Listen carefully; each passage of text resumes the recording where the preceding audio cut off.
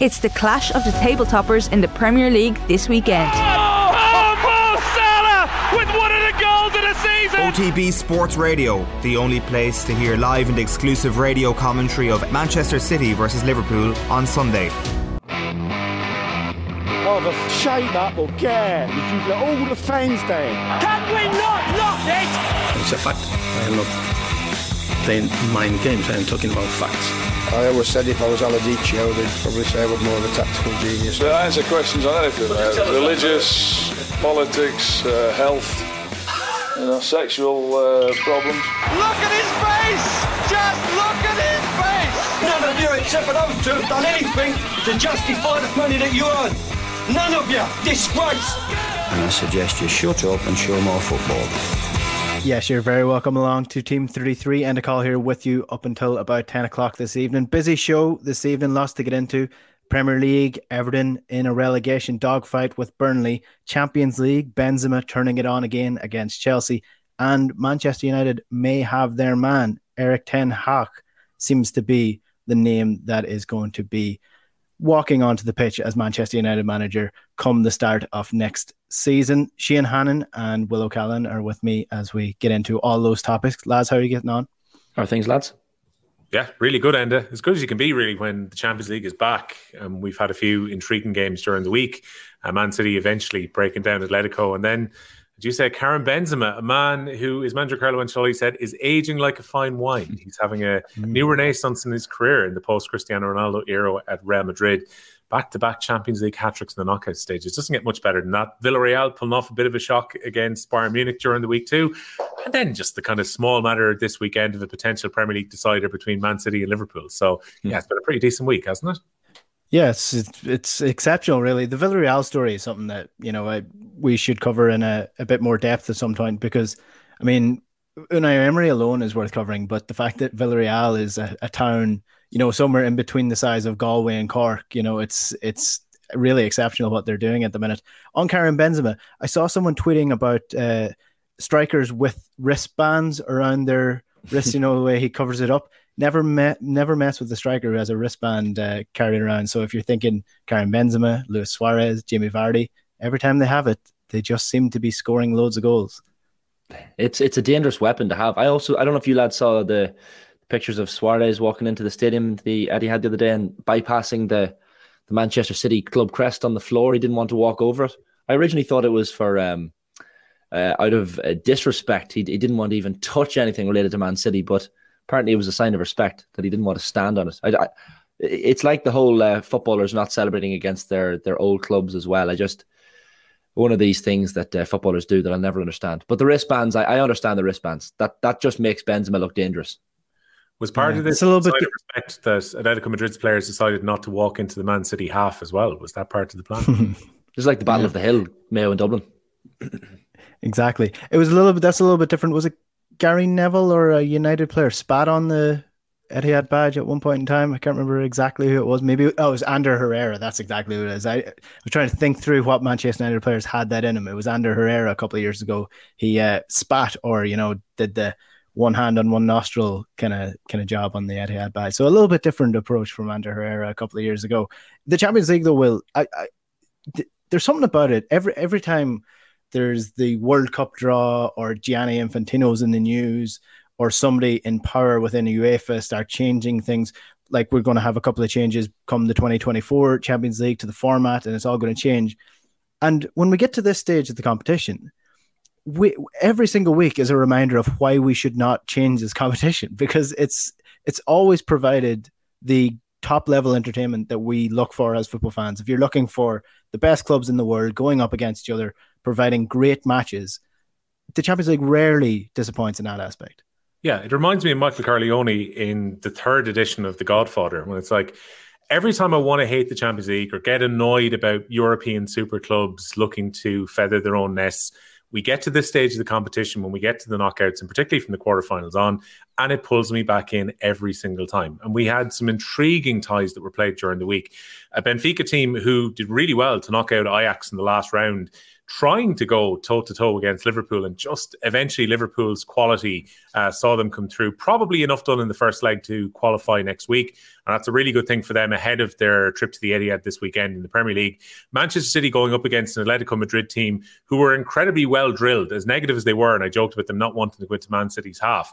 You can't but enjoy a contest like that where you've got all of Man City's talent going up against an Atletico Madrid team who, for all the talent that they've put together, the Spanish champions from last season, they also have the ability to be able to defend in pretty much a bank of 10. And they'll feel that tie is very much alive going into the Spanish capital next week. Real Madrid probably have done enough with Karim Benzema's winners against Chelsea during the week as well. A remarkable hat-trick from him. They're in a very, very strong position to qualify. And for the second round in a row, Bayern Munich are going to have to come from behind. Like, this Villarreal team are trying to get into the top 4 in La Liga, but their focus now probably shifts to trying to get a result at the Allianz Arena and maybe qualifying out of nowhere for the semi-finals of the Champions League. So you've so many kind of narratives like this. Like, who would have thought started the season that Villarreal, a team who were effectively joined up island of misfit toys, mainly former Premier League players who've been brought to Villarreal, with realistically they've gone to that club with little or no fanfare, very small transfer fees for the best part as well. And Unai Emery, who's an incredibly good coach, and once again it's been shown, he is the manager who's beaten Bayern Munich in their last 2 away games in Europe with PSG and now with Villarreal. They've put themselves into a position where they go to Germany next week with a bit of hope. And it's stories like that that make the Champions League really, really interesting when we get to this stage, I think. Yeah, it's Villarreal as well. They are almost the soldiers going up against the narrative of the Super League, because in the last couple of years, they've beaten Manchester United, they've knocked Juventus out in the last round, and now Bayern Munich, I know they weren't really part of the Super League thing, but they would have been, and they were asked to be. So they are, reasons behind why you don't want all these big clubs, just playing against each other and no real jeopardy in it. It's the Champions League for me is dead in 2024 because the whole league, it is a Super League without being named the Super League and without being a breakaway thing. They have changed the format to suit these bigger teams. But Shane, again, Unai Emery, a man, almost hounded out of England at the end of his Arsenal career. Arsenal were a mess hierarchically when he was in charge. They've settled down. All the things seem to be taken care of now under Arteta. But Unai Emery, I feel sorry for him because he goes into the list of foreign managers who were much better than they were given credit for in England. But because he said the word evening a little bit differently to everyone else, he was laughed at. Whereas he's showing now, and he had shown in the past as well, he's a really good coach.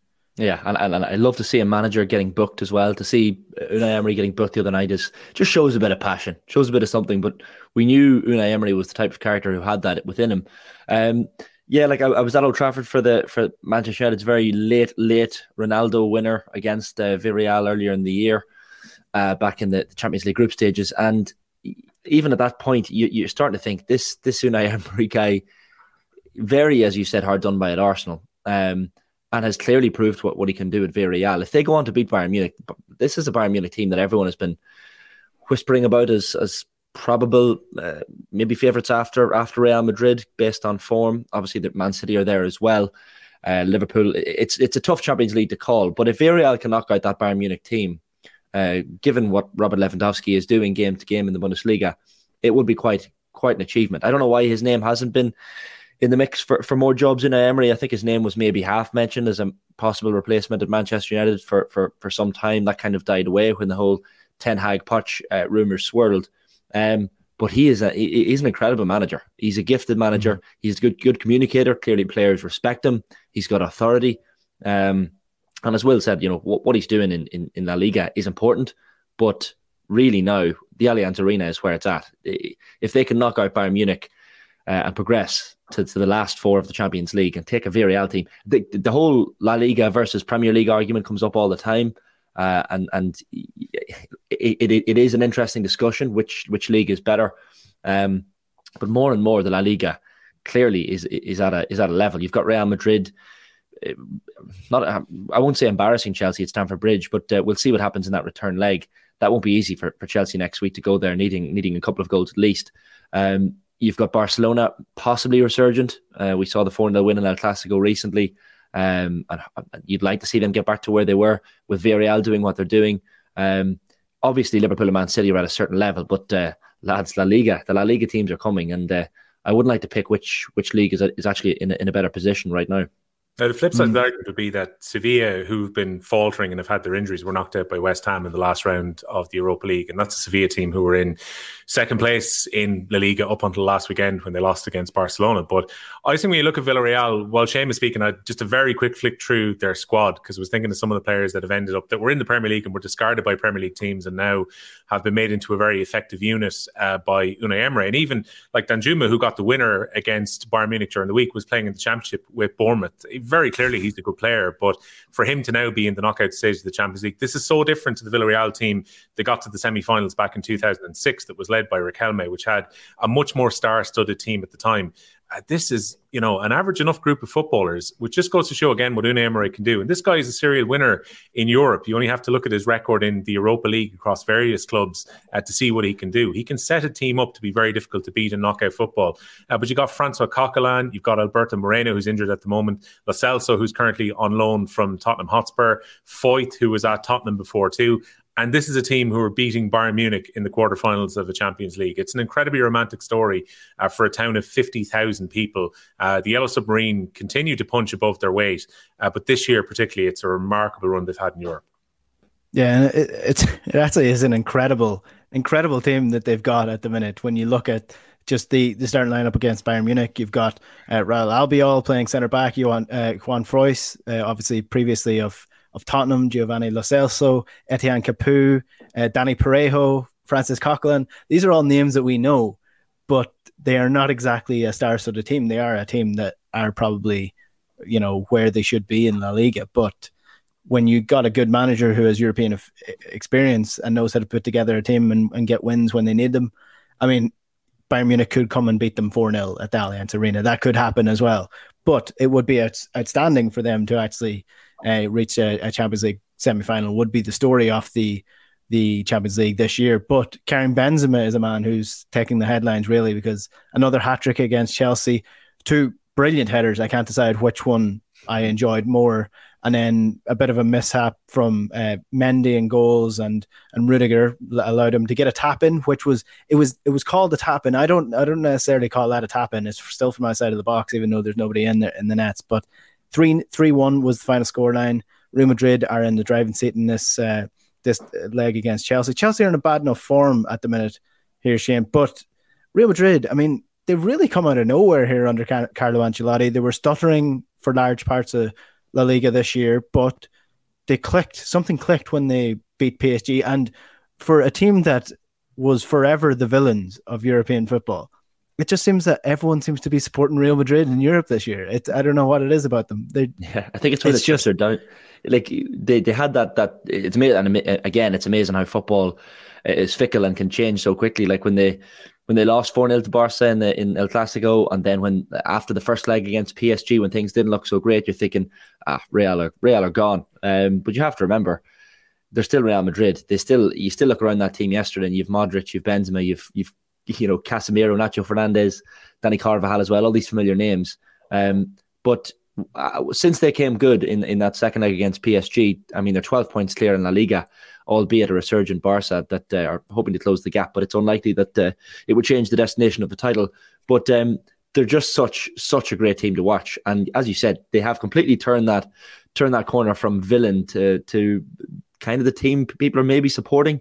Like great line here from Jonathan Liu in The Guardian today after the win last night. And we know Jonathan as a great writer anyway, but he said the gilded lineage, the familiar faces and the rhythms, the comfort of continuity. This is the gift of Madrid, but also its curse. And that's the point. I mean, Madrid come into that game against Chelsea with massive pressure, but also with a point to prove. And that was a dangerous thing for Chelsea and Thomas Tuchel. Like this Madrid squad probably needs a new coach at some point, probably needs a bit of renewal, some fresh faces, but they're still an incredibly top team, and there's no doubt about the quality that they have in that side. Like I was interested to listen to the lads on BT Sport after the match last night, and Rio Ferdinand describing Benzema quite obviously as one of the best number 9s in the world, probably the best number 9, I think he said. And I'm just thinking, as he's talking, I'm thinking, okay, you can mention Lewandowski, of course, in this breath, but please don't mention Harry Kane. Please don't say Harry Kane.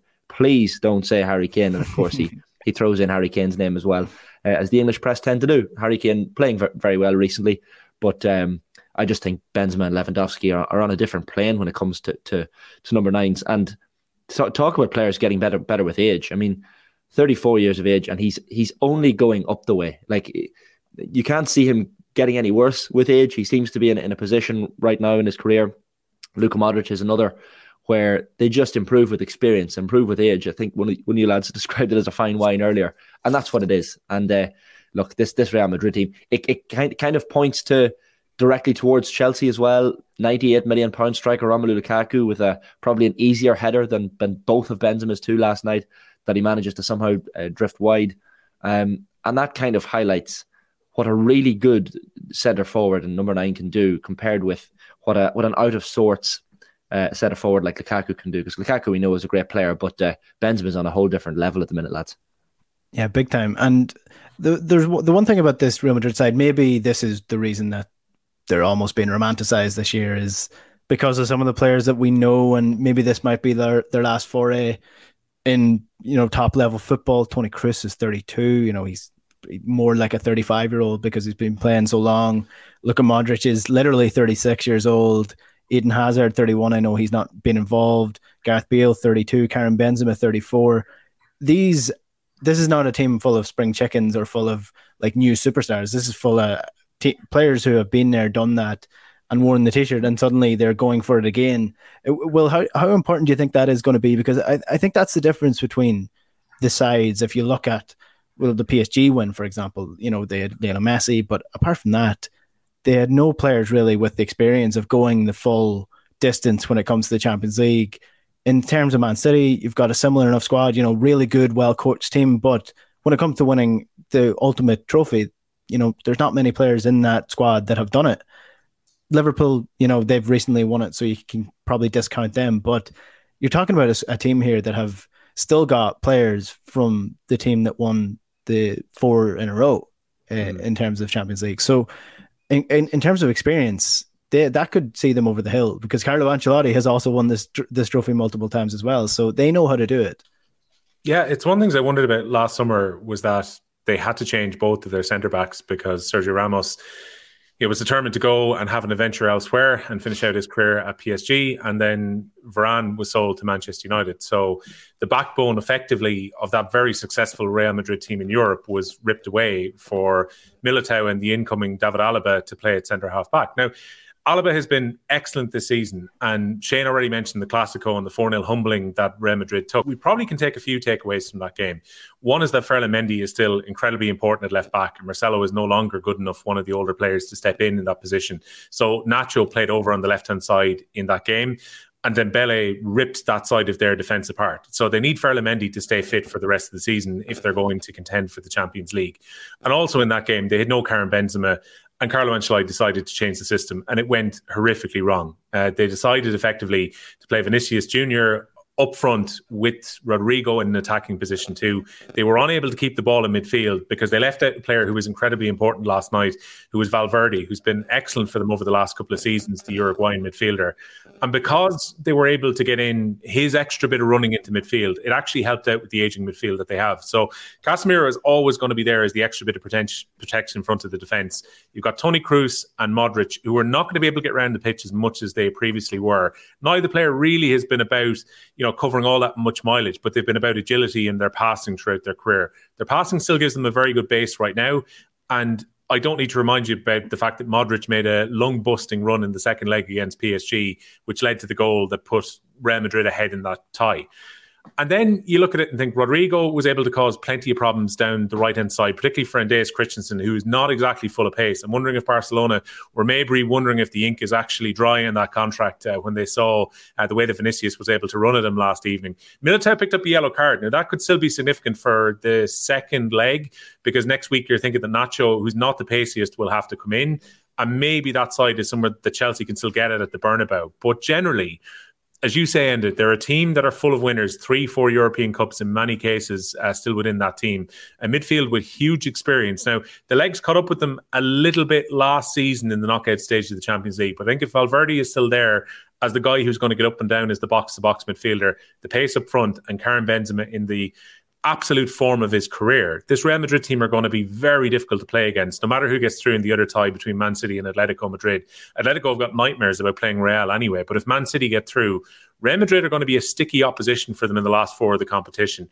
And like, Karim Benzema is just remarkable, really, because early on in his career, he was this kind of shining light striker who everyone thought was going to burst onto the scene from Lyon and become the absolute best number 9 in the world when he went to Real Madrid.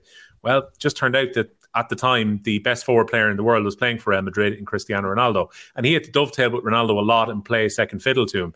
And it's only really since Ronaldo left that Benzema has been able to take on a huge amount of responsibility in that attack. He's been injured a reasonable amount this season. I think he's only played about 30 games between the Champions League and in La Liga, but he has been remarkably effective in La Liga. Particularly, he's on course to be the Pichichi. He's scoring a goal for less than every 90 minutes, and he's been lethal in these last 2 games in Europe. So again, I think if Ferland Mendy and Benzema are fit, the 2 players that were sorely missing in the Clasico, this Real Madrid team are going to be very, very difficult to beat. Yeah, big time. I should correct myself. It wasn't 4 titles. It wasn't 4 Champions League titles in a row. Albeit it was 4 titles in 5 years. So there were. I mean, we were close enough with that. You're thinking Gareth Bale right here with his 4 Champions League trophies. Then I am indeed. So listen, we should turn to the other Champions League ties, and that was Manchester City against Atletico Madrid and Benfica against Liverpool. Benfica against Liverpool's not so much irrelevant, but it's not as intriguing as the Man City Atletico Madrid game. And there was a lot of talk about tactics and things going into this game for obvious reasons. But the more interesting side of things was Pep Guardiola's almost assessment of himself when it comes to the Champions League. He was speaking before the game and he said in the Champions League that I always overthink. I always create new tactics and ideas, and tomorrow you will see a new one. I overthink a lot. That's why I have very good results in the Champions League. I love it.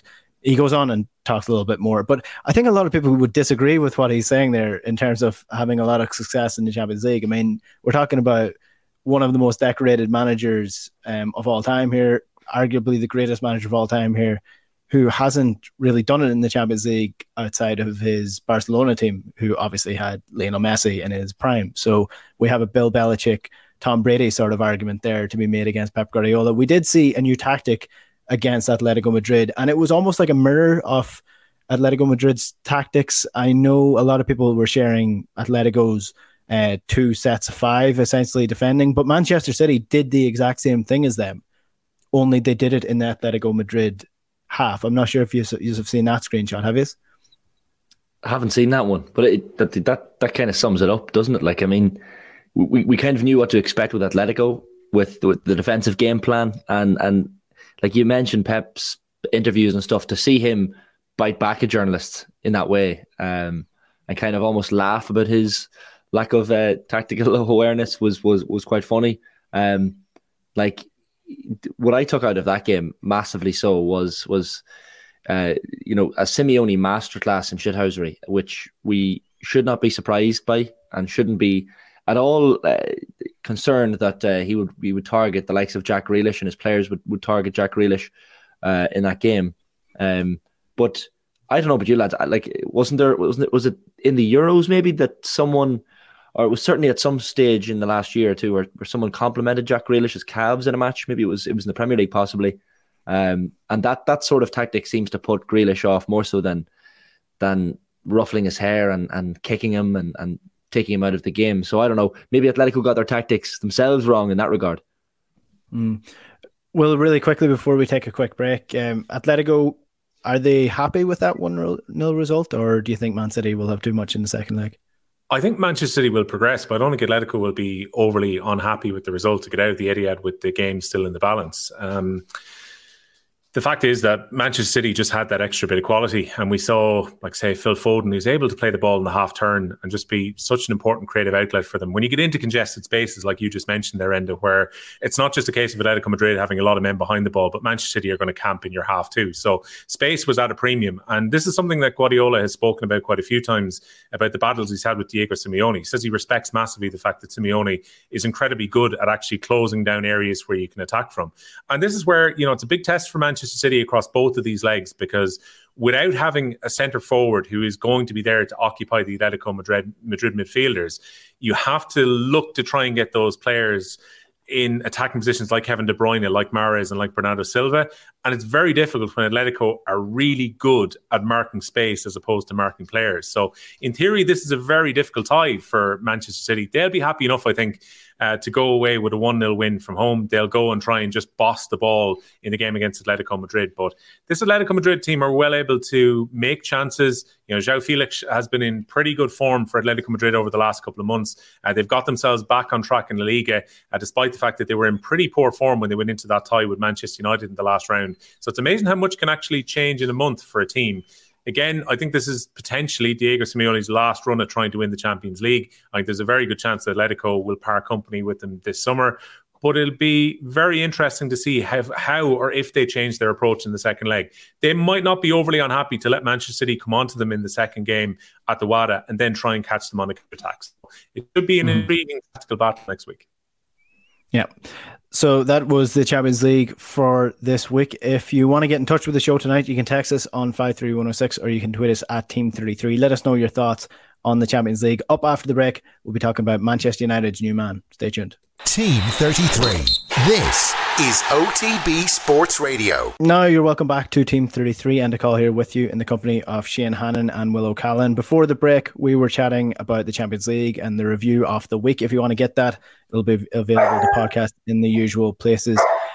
Manchester United seem to have their new man. It was reported during the week by Mark Ogden and ESPN that Erik ten Hag is going to be the new Manchester United manager, and the Ajax manager seems to have gotten the job not so much in a technicality in the same way that David Moyes did, but because he was the cheaper option. Shane, there was a sort of contrasting reports about this because Miguel Delaney in The Independent said that Manchester United were very underwhelmed by Ten Hag and his interview and what he had put forward. He had a 5-year plan, and we don't really know what he said in the interview, but it was reported then later on that by Mark Ogden that he is getting the job. He will be announced as the Manchester United manager. And one of the main sticking points was the awkwardness of getting Mauricio Pochettino away from PSG. It would have cost a lot more money. And with Leonardo potentially on the way out, Pochettino's future might actually be a little bit longer at the club than we would have expected given the Champions League exit. So Ten Hag is a coach, very much a coach. I know Simon Cooper was on speaking with us on the football show during the week. He said he's a special coach, even if he is not charismatic like Jose Mourinho. The worry for me here, Shane, is that the players still exist within this club, and Ten Hag plays a similar system to what Ralf Rangnick would have played as a manager. High pressing, high intensity. You need to be fit for it, and you need to look at it from a long-term process. That's my worry for Manchester United, because that is so far away from what they've been doing over the last couple of years and the players that they have at the club at the minute. Yeah, and the players need to work hard under a manager like Ten Hag. I have to compliment your pronunciation of Ten Hag as well. You sound like a man who spent some summers in Amsterdam or something. No, I was practicing since Simon Cooper came on, because that was the first thing he said to Joe Malloy. He said, Ten Hag, let's get it right from the start. We all should get it right. If anyone takes anything from Team 33 tonight, take the pronunciation of Ten Hag's name correctly. Yeah, I get. It was really interesting to see a poll that Gary Neville put up on his Twitter the other day. 240,000 people voting. So not exactly a small sample size. 82% in favour of bringing in Ten Hag over Pochettino, which I found surprising. We know that Pochettino has the Premier League experience. You hear some people saying, "Oh, Ten Hag has the youth and the freshness." You forget the fact that he's 52 years of age and Pochettino is 50. So in fact, this is a Jesse Lingard situation where everyone calls him young. But Ten Hag is actually older than Mauricio Pochettino, so that argument is out the window. He certainly brings the freshness, certainly brings something different. Like, we have to remember as well that Ralf Rangnick is not leaving, or certainly that wasn't the deal. The deal was that in July he moves up the stairs to his, his other role, his overarching role of the club. And maybe that's a role that Rangnick does better than the day-to-day working with these players. You look at what Pochettino has done at PSG, a bit iffy. The Real Madrid knockout in the Champions League was particularly disappointing. How does he deal with big names, Pochettino? Probably he's more experienced at dealing with bigger names than Ten Hag, but you cannot pick a manager solely based on that. I thought it was funny, Enda, that they're saying, he's really impressed in the interview. All these sources that Mark Ogden has got, he's very much impressed in the interview. But of course, they're going to say that when, as you said, he's the cheaper option. Like, just reading here, the compensation is £1.7 million sterling for him compared to the £15 million for Pochettino. Even for a club like Manchester United, that's a big difference. That is a big difference monetarily. Like, I know it's been John Murdo and Darren Fletcher doing these interviews and leading the search. The word is that Richard Arnold and the Glazers, certainly Joel Glazer, quite happy to lean in the Ten Hag direction compared to Pochettino. Of course, they're going to say that, especially the Glazers. They see this club, as Louis van Gaal put, as a commercial club and not necessarily a football club. That how they fare in the New York Stock Exchange and profitability wise is important. Like Ten Hag, from Manchester United fans' perspective, it's just all up in the air right now. We can't get excited about anything because someone comes in and you think this is okay, this is interesting. We probably thought the same when Mourinho was coming in. When Moyes came in straight after Ferguson, United fans thought, okay, this is the right move at the right time. Van Gaal was the same, proven manager in European football. The same with Ralf Rangnick. Perhaps he was the name floated around, and United fans were quite excited to see what he could do. But you've hit the nail on the head there, Enda. It's the players. What can he do with this group of players? The squad needs an overhaul. Even the United players gone out on loan. Donny van de Beek is potentially about to help Everton get relegated. Anthony Martial is as brutal with Sevilla as he was at Old Trafford in recent times. And the players at the club just don't look interested. And players like Pogba and Rashford probably need to leave this summer. So it's a time of change at Manchester United, but a lot of excitement. And I think United fans, in the majority, perhaps prefer Ten Hag over Pochettino, which is a controversial one because I know there's a lot of United fans out there that wanted Poch, but Ten Hag seems to be on paper anyway a good appointment. Yeah, my issue is that he won't get the time because he's saying it's a 5-year plan. Jurgen Klopp said Liverpool was a 5-year plan. On the 5th year, he delivered the Premier League title. But the important aspect of that is that Jurgen Klopp got the time. He was allowed the time. The expectations were dimmed each year. My question is, do Manchester United have the patience to do that? Because, I mean, who was the manager 5 years ago at Manchester United? Was it Van Gaal? So since then... Yeah, Van Gaal, since then, United have gone through Van Gaal, Jose Mourinho, Solskjaer, Rangnick, and now they're landing on Ten Hag. So it just depends whether or not he gets time. On Liverpool's first squad, when Klopp took over, you've got Mignolet in goals, Klein, Skirtle, Sacco, Moreno, Lucas Leiva, Emre Can, Lallana, Coutinho, Milner, Origi. When you compare that to United squad with Paul Pogba, Sancho, Fernandes, Varane, Maguire, De Gea, Ronaldo, the issue here, Will, is that Jurgen Klopp inherited a bad squad, but a very disposable squad, and a squad that was not full of people who think they are superstars without actually haven't achieved anything in their career to date, bar Cristiano Ronaldo, really. Well, the only argument against that would be that the Paul Pogba situation is infinitely solvable. If Ten Hag decides he doesn't want him, he can just allow Pogba's contract to run out this summer and allow another club to come in for him. Cristiano Ronaldo is going to be probably a bigger question, given that he has another year in his contract, quite a lucrative one. Is the belief there that he can come in and buy into his system? Like, I think it's quite intriguing just on a philosophical level that Manchester United have now gone to effectively keep up with the neighbours with the 2 coach appointments. So in the case of Ralf Rangnick, and I realised there was a behind the scenes part to this, and it's intriguing that so many reports say that Rangnick had very little to do with the appointment this time around, even though he's meant to be going upstairs and effectively becoming the football director of the club. And that's what Manchester United wanted in the longer term. But in bringing in Rangnick in the first place, they went for effectively the godfather of a system which is played by Jurgen Klopp currently. So they were going for a Liverpool-style system by going for Ralf Rangnick. And in the case of Ten Hag, they've gone for a manager who has literally worked under Pep Guardiola at Bayern Munich, where he was the coach of their B team and was learning from Pep Guardiola's style of football, and effectively played a very similar system to Pep Guardiola when he was at Ajax. I know there's all the baked-in football tradition within Ajax, and they played, particularly in that 2019 season, with a system which was very Cruyffian. But still, they've gone for Manchester City style and Liverpool style for these 2 appointments. While it seemed that up until now, It was a case of getting an alpha male who is going to be able to take over and bring back the Alex Ferguson years. It's almost like they wanted to play Manchester United style when really that is non-existent. It's not a thing. Exactly. It's really just a dreamland thing, this idea of the Manchester United way, because Alex Ferguson played in so many different ways over his 3 decades in charge of the club anyway. But then when he left, there was this feeling that maybe David Moyes wasn't a big enough personality, or maybe he wasn't experienced enough or big enough for the players to buy into. So who do you go for? You go for Louis van Gaal, who's got his own style of football and who is a big authoritarian. Similarly, they go for Jose Mourinho, a guy who's bossed the Premier League before and a guy who's been, a colossal football manager.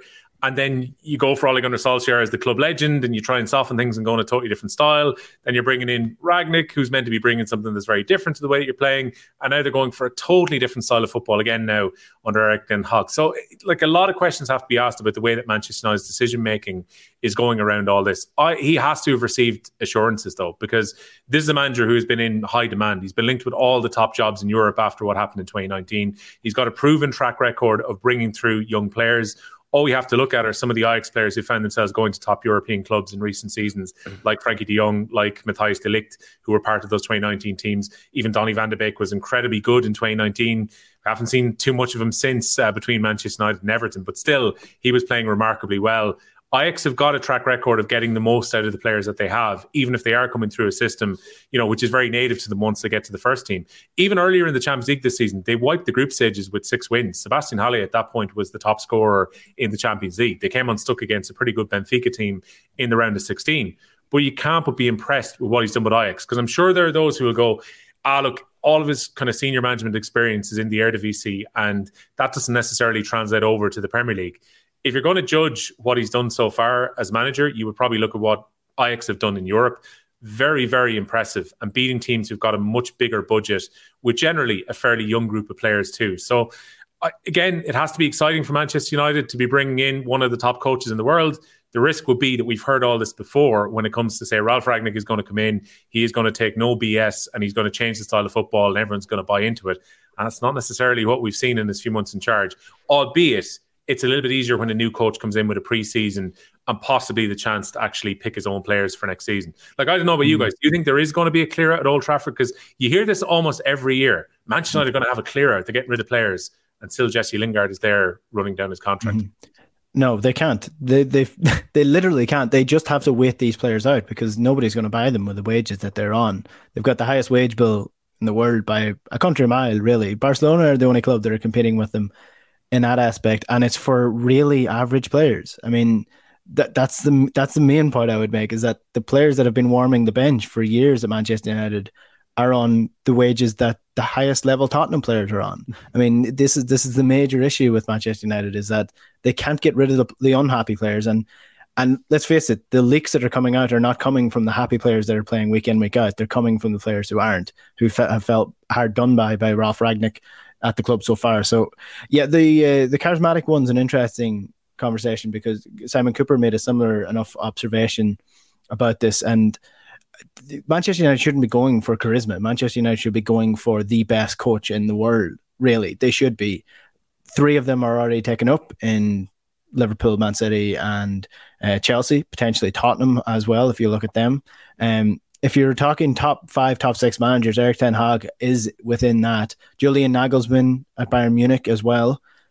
So he's probably the last of the top managers available, or that Manchester United can get at the minute. So they should really be going for that rather than somebody who has charisma like Jose Mourinho, or somebody who has done it 15 years ago like Louis van Gaal. This is a guy who's doing it at the minute, and hopefully will be able to do it at the club as well here, Shane. Yeah, and the only other names, I guess, that were kind of in the mix, I know Lopetegui probably wanted to stay at Sevilla. Luis Enrique committed to Spain for the World Cup, which you understand. But this is a job that every manager in world football should want. It's complicated by the fact that, as you said, this United team are underperforming, but maybe that's a good time for a manager to come in when expectations are low. But then this is the thing with Ten Hag. Expectations are never low at Manchester United, no matter how low the bar seems to get.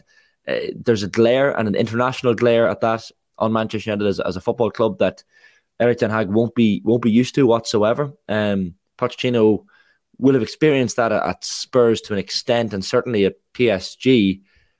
But this expectation and level of competition at the top end of the Premier League is unlike anything that Erik ten Hag will have previously experienced. Like, we remember that the only previous time perhaps that an Ajax coach moved to England's top flight, highly rated, quote unquote, at the time was Frank de Boer, who lasted 77 days, I think it was, at Crystal Palace. So United fans at the minute will be excited for Ten Hag's appointment, but also taking it with a pinch of salt, because saying someone is highly rated at Ajax does not immediately transfer to results in the Premier League.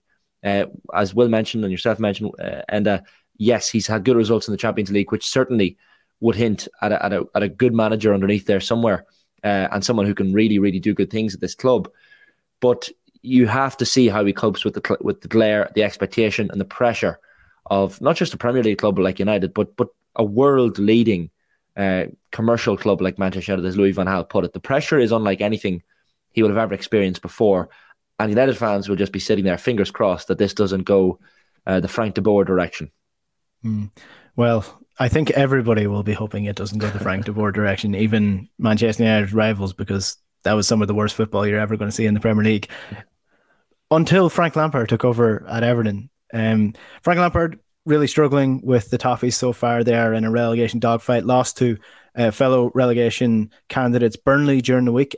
Again, if you're talking about a battle for staying in the Premier League, there's very few men that I would hire ahead of Sean Dyche, because the man knows how to do it.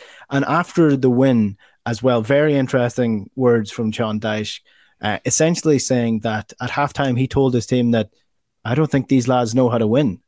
He was very, very confident of his side pulling off a result despite Everton being leading at 2-1. And we spoke about Frank Lampard a couple of weeks ago. This is his 7th defeat in the 9 games that he's been in charge in the league for Everton. It doesn't seem to be getting any better. In fact, it's probably getting worse. And we alluded to it at the start when this was when I think it was just before he got the job, or he had just been hired by Everton. It didn't make sense at the time. It still seemed like he was getting this job based on a reputation. And that reputation is perhaps enhanced only by his footballing career as opposed to his managerial career. Yeah, I think genuinely, rumours last night were that Everton were going to call a board meeting today where they were going to have a look at the situation because of the poor points accumulation over the last 8 games in the Premier League and that hammering that they took from Crystal Palace in the FA Cup quarterfinals too. There is that feeling that now, as pointed out by Sean Dyche, that this Everton team look incredibly low in confidence. And there are a lot of players there who do not have release clauses coming up this summer, but they know that Everton will be pressurised into selling them because of their wages. And you wonder, are some of those players the ones that you would want in what's going to be a real dogfight over the last 8 games of the season, particularly if one or two of the other teams around the bottom of the table start to hit form. At the moment, maybe it looks like a straight shootout for the last relegation spot between Burnley and Everton, because Burnley have now blown it wide open with that 3-2 victory midweek in the Premier League. But say if Norwich start to pick up a few results, then Everton will really start to panic. And they're one of those teams who cannot afford to go down to the Championship because of the structure of everything happening behind the scenes financially at Goodison Park too. They're getting ready to make their move with the stadium. That will not be factored into financial fair play. But a big risk for them is that if you go into the Football League, the EFL have got much stricter rules around financial fair play. So if they were to be relegated, and with the wages that Everton currently have, we're talking about substantial losses. I think they've posted around 160 million over the last 2 years, and we're able to write some of that down because it was development going into their women's team and youth teams.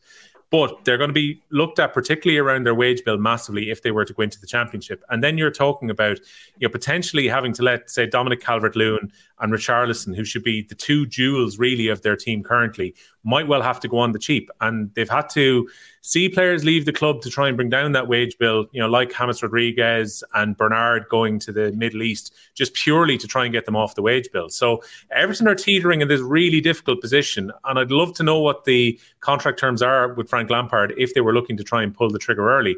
Maybe financially they're not going to be able to do so. But at the moment, with the form that they have, it feels like they're sleepwalking into the relegation zone, while Burnley look like they're going in the opposite direction. It's like you said, Enda, you want players like Tarkowski last night, who will put in a little bit of a fight. We saw that from Burnley in the second half too. They were scrapping away to make sure that they got those 3 points, which put their lives back into their own hands effectively in the Premier League. Everton faded and were in a really good position to win. Richarlison, who's maybe the one player who's got the least to lose here because he knows that he'll get a move to a decent club in the summer, even if Everton were to go down, looked the only real bright light. He had another couple of good chances, the overhead which could have went in, scored the 2 penalties. But outside of that, Everton looked really, really weak. And in the last few weeks, they have looked very susceptible to concede goals too. If I was an Everton fan, I would be getting very nervous about the last 7-8 games of the season. Yeah, big time. And there's a good video on Tifo IRL. They did a breakdown of what actually will happen when Everton, if Everton are relegated. And what's interesting about them, if they are relegated, they are in a different situation to other clubs like Burnley, like Norwich, who are used to being down in that location where it's inbuilt into the players' contracts that if they get relegated into the Championship, it's an automatic 50 to 70% wage cut. Whereas Everton are used to being up at 8th, 9th position. So they do not have that built into the players' contracts because they didn't expect it to. So they could be in for a rough ride in the Championship because they would be selling their best players essentially and even selling some of their mid to high range players as well. So it would be a complete rebuild job for a club who have lost an ordinary amount of money in the last couple of years and have a new stadium on the way as well. So it could be borderline disastrous if Everton do go down. Just looking at the final fixtures before we finish up, Everton have Manchester United, Leicester, Liverpool, Chelsea, Leicester again, Arsenal and Crystal Palace all to play in the next couple of games. Whereas Burnley, on the other hand, Burnley have Norwich, Southampton, Watford, Aston Villa, Newcastle, that's the difference in the fixture list. So I think at the minute I would have Burnley in the driver's seat because of the manager and because of those fixtures as well. But we shall wait and see. The relegation dogfight continues over the next couple of weeks. Lads, that's all we have time for. So Shane, thank you. Thanks a million, lads. Will O'Callaghan and his dog Hank, thank you. Pleasure as always, lads. Thanks.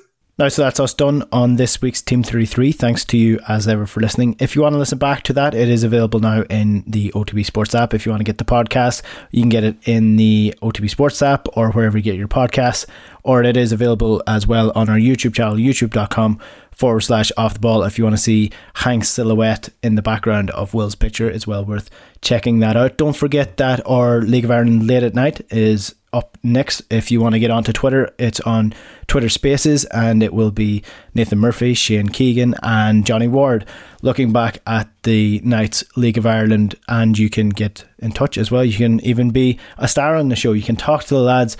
Let us know if you've been at the match or if you were watching a match or what you think of the season so far. So Twitter Spaces is where that is happening. We will be back on Team 33 in the same time, same place next week. Until then, Slán go fóill. Take away, Johan.